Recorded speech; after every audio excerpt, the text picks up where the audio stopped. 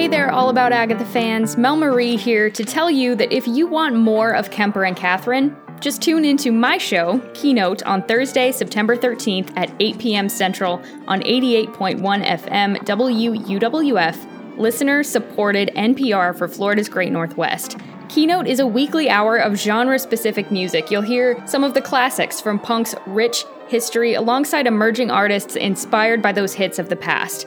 They come together under a lyrically inspired theme to form a playlist that celebrates rock's many subgenres. And on September 13th, our theme is none other than the Queen of Mystery herself, Agatha Christie. The episode will feature guest appearances by Kemper and Catherine, peppered among an hour of Christie-inspired tracks. Join us as we celebrate Agatha Christie's birthday by going to wuwf.org and listening live to Keynote at 8 p.m. Central on September 13th.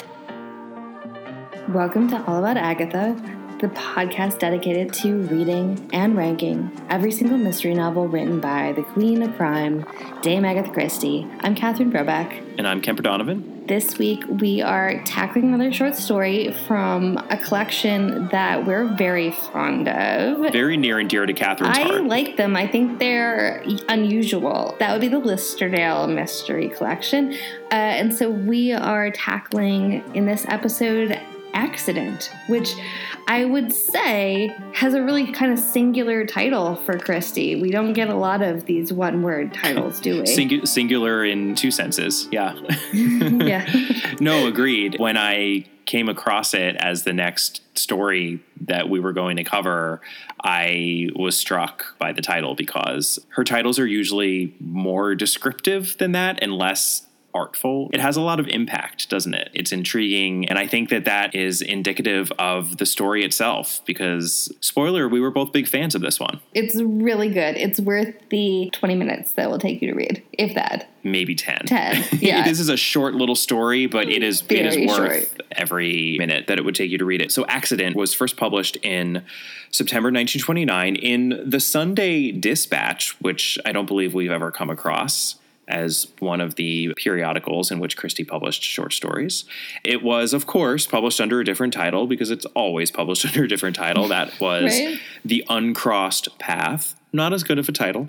And then it was published as part of the Listerdale Mystery Collection in 1934. And like a lot of these Listerdale Mystery short stories, it was published much later in the U.S., although not in The Golden Ball and Other Stories, which is where a lot of those Listerdale Mystery short stories seem to have ended up, but in The Witness for the Prosecution and Other Stories, which was published in the U.S. in 1948. That also happens to be the home of Sing a Song of Sixpence and Philomel Cottage, which we have already covered from the Listerdale Mystery Collection. All right, let's talk about our victim, Catherine Brobeck. Well, our victim is one Mr. Anthony, who was an arsenic eater, which was interesting.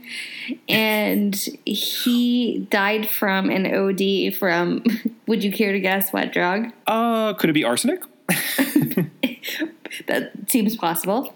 A few years previously, there was an investigation about it because there was perhaps some concerns that because he was such an adept, quote-unquote, arsenic eater, maybe he'd actually been murdered by Mrs. Anthony, his wife. Right. And I actually only know about arsenic eaters from A is for Arsenic by Catherine Harkup, that wonderful reference book for Christie readers, which we've referenced before on the podcast. And people did, in fact, take arsenic medicinally in a homeopathic way because it was supposed to make your skin look good and just give you a healthful appearance. Women used it in particular, right? I mean, that's what it's most notorious for, is because it would whiten your skin. Right. And it's like, hey, you're poisoning yourself, but you sure look pretty.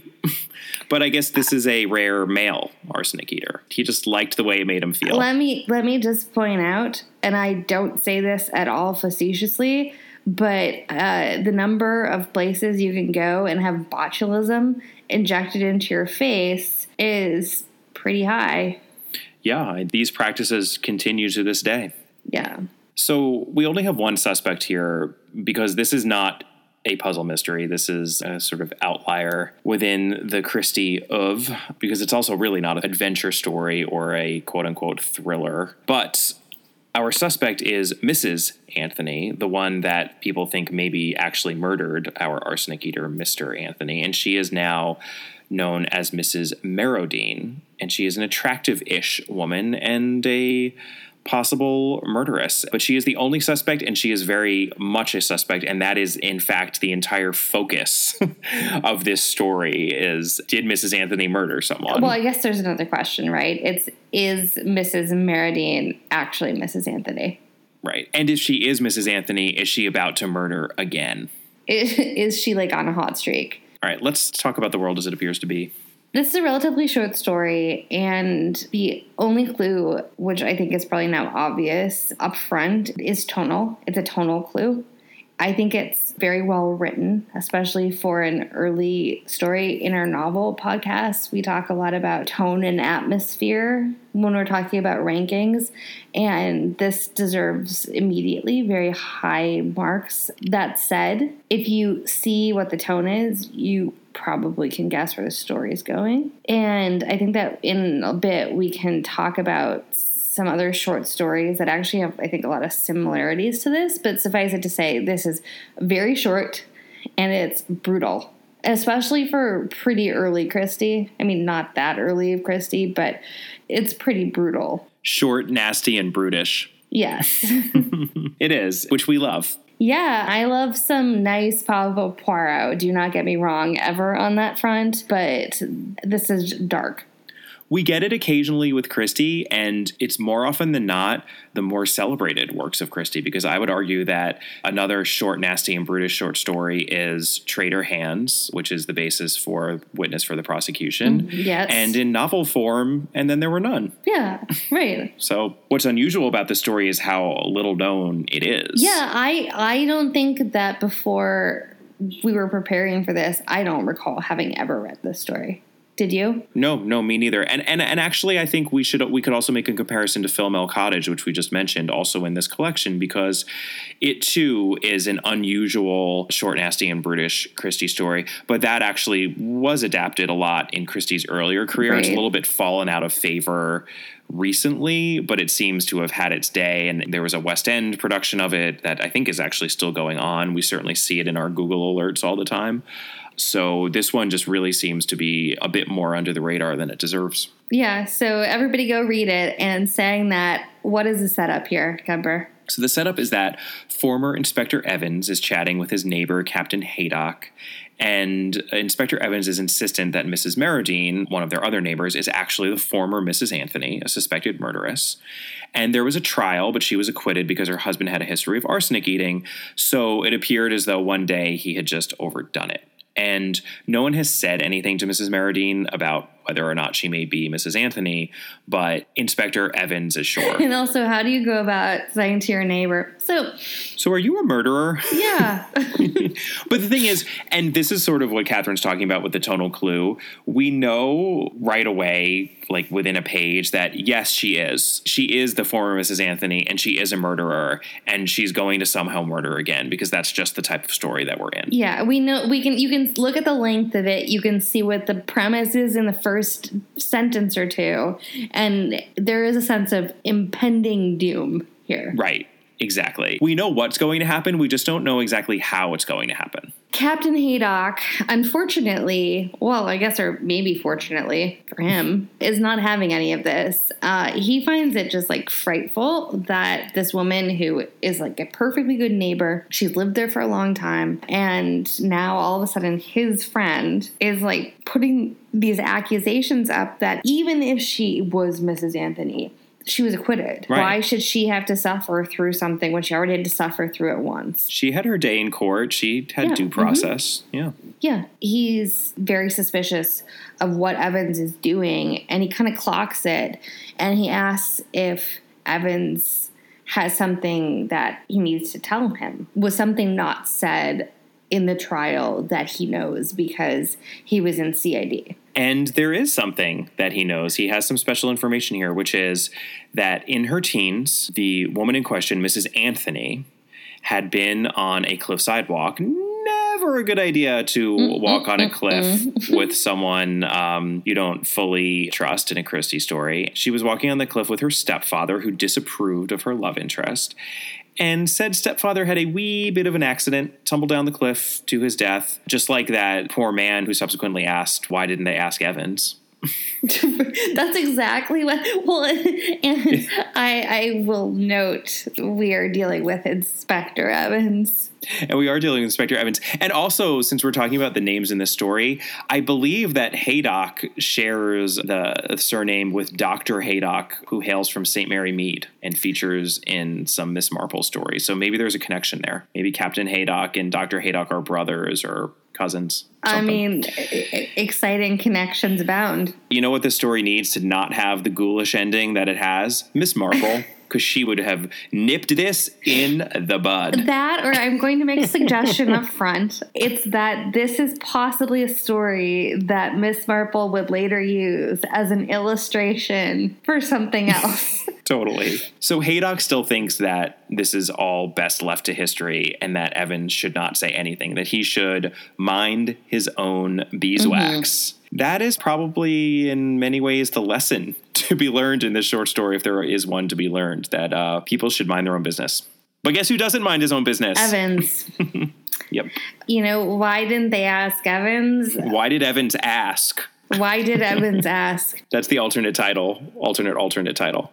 Before this point, he and Haydock have actually been visiting with Mr. Marrodine, who is a former chemistry professor. They've been friendly, but they've been looking at his lab, and because Evans has already been suspicious of the missus, he's now extra concerned. So he basically stalks Mrs. Marrodine at the local fair, which does not seem like a good idea. Then on top of that, he goes and sees a fortune teller, which I will tell you a fortune, Kemper. Please do. The fortune is, if you are in, especially Christie's story, but in many a crime story, if you go to see a fortune teller, things probably are not going to bode well for you. This is true. There are very few stories in which a character has his or her fortune read and a happy result from that experience. A fortune teller in a short story in particular is a Chekhov's gun. And and her name is also Zara the fortune teller, which is just perfect. You know, it's a major exception to that fortune teller rule. It's in a novel, not a short story. What? Jane Eyre. I know it's not your favorite, Catherine. It's not my favorite. The exception is when the fortune teller turns out to be Mr. Rochester in drag.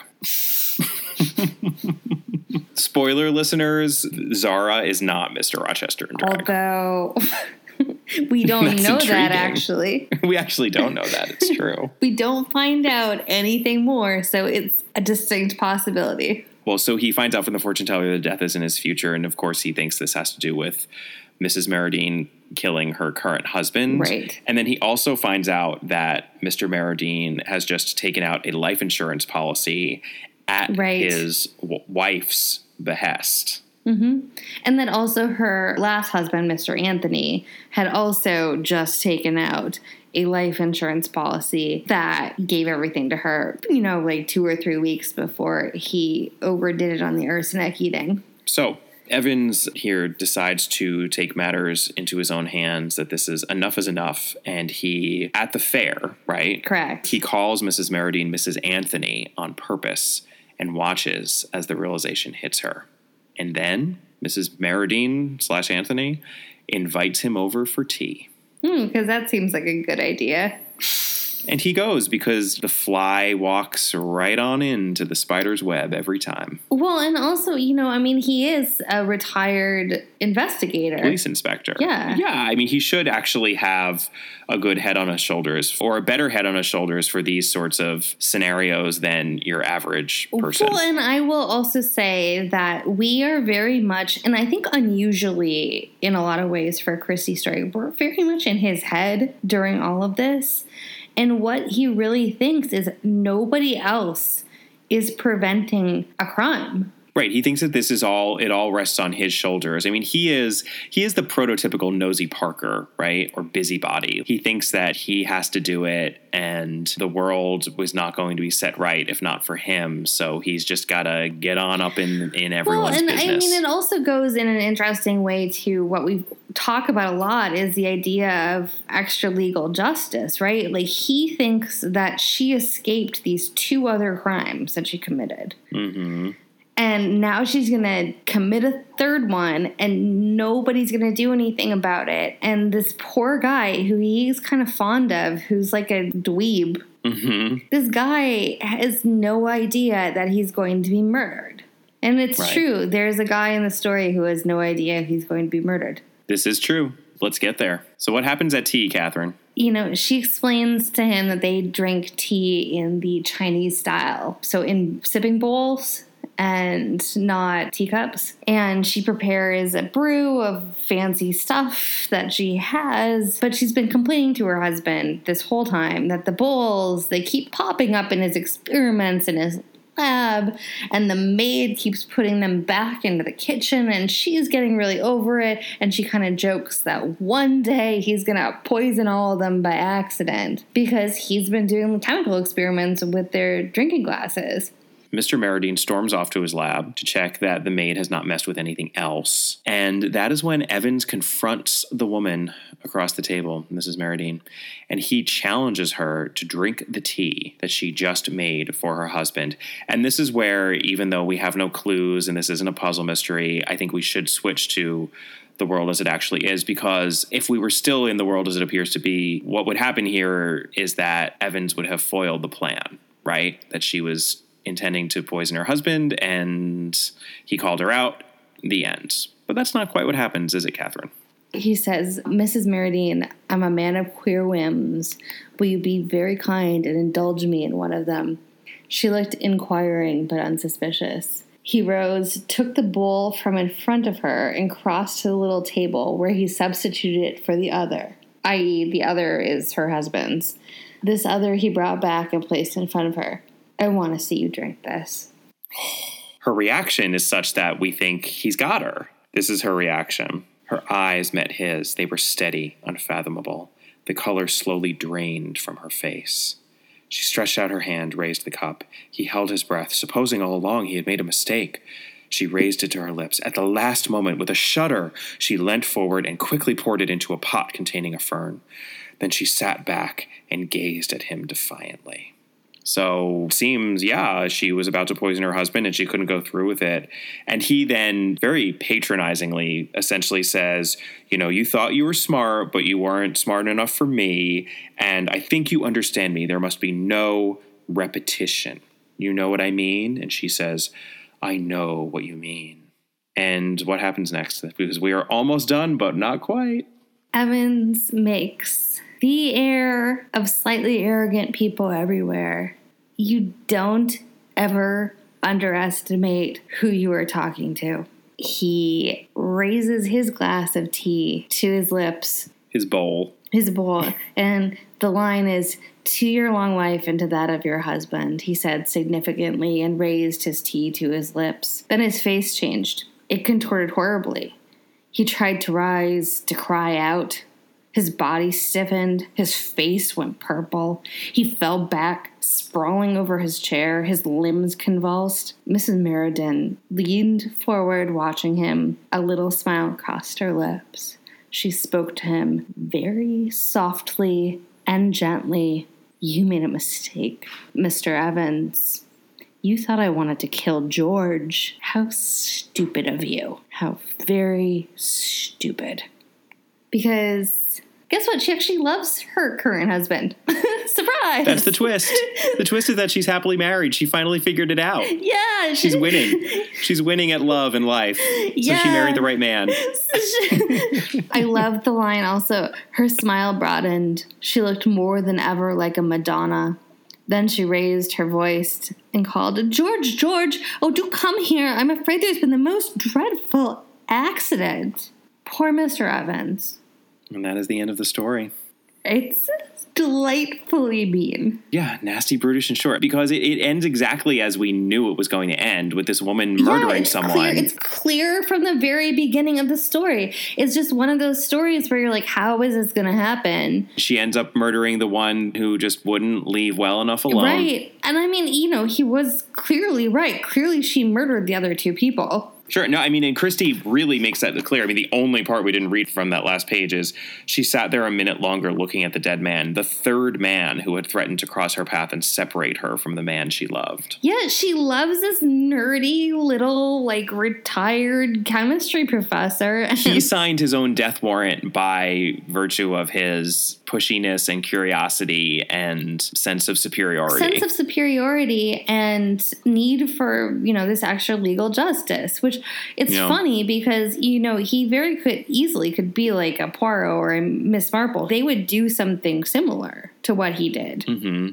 It's just that he isn't good enough at it to not have seen what was coming. Miss Marple would have seen it. Yeah, well, he thought he was smarter than her, and he wasn't. And he wasn't. The thing that works about this is how effectively it's written, and that's why I wanted to start talking about it with the tone. And the only two things that I would note is that it actually functions in a short story way differently than I think a lot of her stories do. And I know, Kemper, I mentioned this to you before, but the thing that it reminded me a lot of was A Good Man is Hard to Find. Absolutely. Flannery O'Connor, right? Flannery O'Connor, and maybe the classic of all classic 20th century short stories. I think that's fair. Which, starts with somebody reading about a serial killer in the paper and thinking about how they're going to avoid the serial killer. So they're going to be killed by a serial killer. Right. And I mean, the other one that I mentioned to you was Where Are You Going, Where Have You Been, which is Joyce Carol Oates. And it's another one of those, if you are in 9th grade in the United States and you have to be handed a book of American short stories, those two short stories are showing up in them.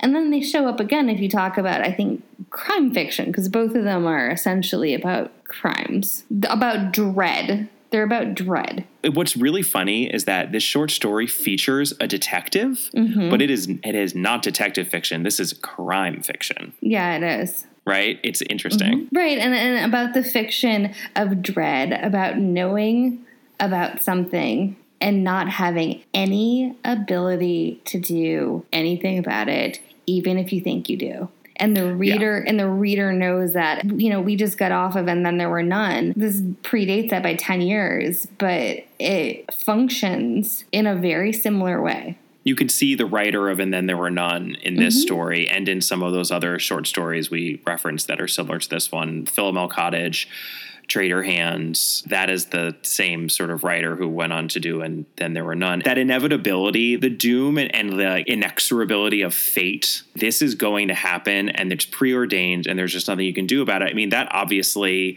is a literary trope from Oedipus Rex right on down. It's effective, it's powerful, and she's using it to its full effect in these stories. Yeah, I just think it's remarkably talented writing in a very specific way that you don't necessarily see that often in the short stories. Or in the novels. Yeah, really. No, I know. And I don't know that she gets enough credit for how effective something like this is. Yeah, and it's not, I mean, even though we're certainly making the point that it's not what she usually wrote, it's not like this was a one-off, as we've now read enough that we know that she's done this a couple of times. She certainly had the ability to do it, and she obviously only chose to do it every now and then. She didn't do the nasty, short, and brutish route very often, and I have to imagine that it just didn't necessarily suit her personality, and she didn't want to do it all the time. But when she wanted to do it, she could certainly do it. It would be hard to do that all the time. Like Shirley Jackson did it all the time. Sure, well, yeah, that had to have taken a toll. The only other one that I would have mentioned is Stephen King. And, there's one that I really love. I think I've mentioned on this podcast before. It's actually late Stephen King. I think it's like in the last 10 years. But there's a short story called The Road Virus Heads North that if you haven't read it, I would read it with lights on.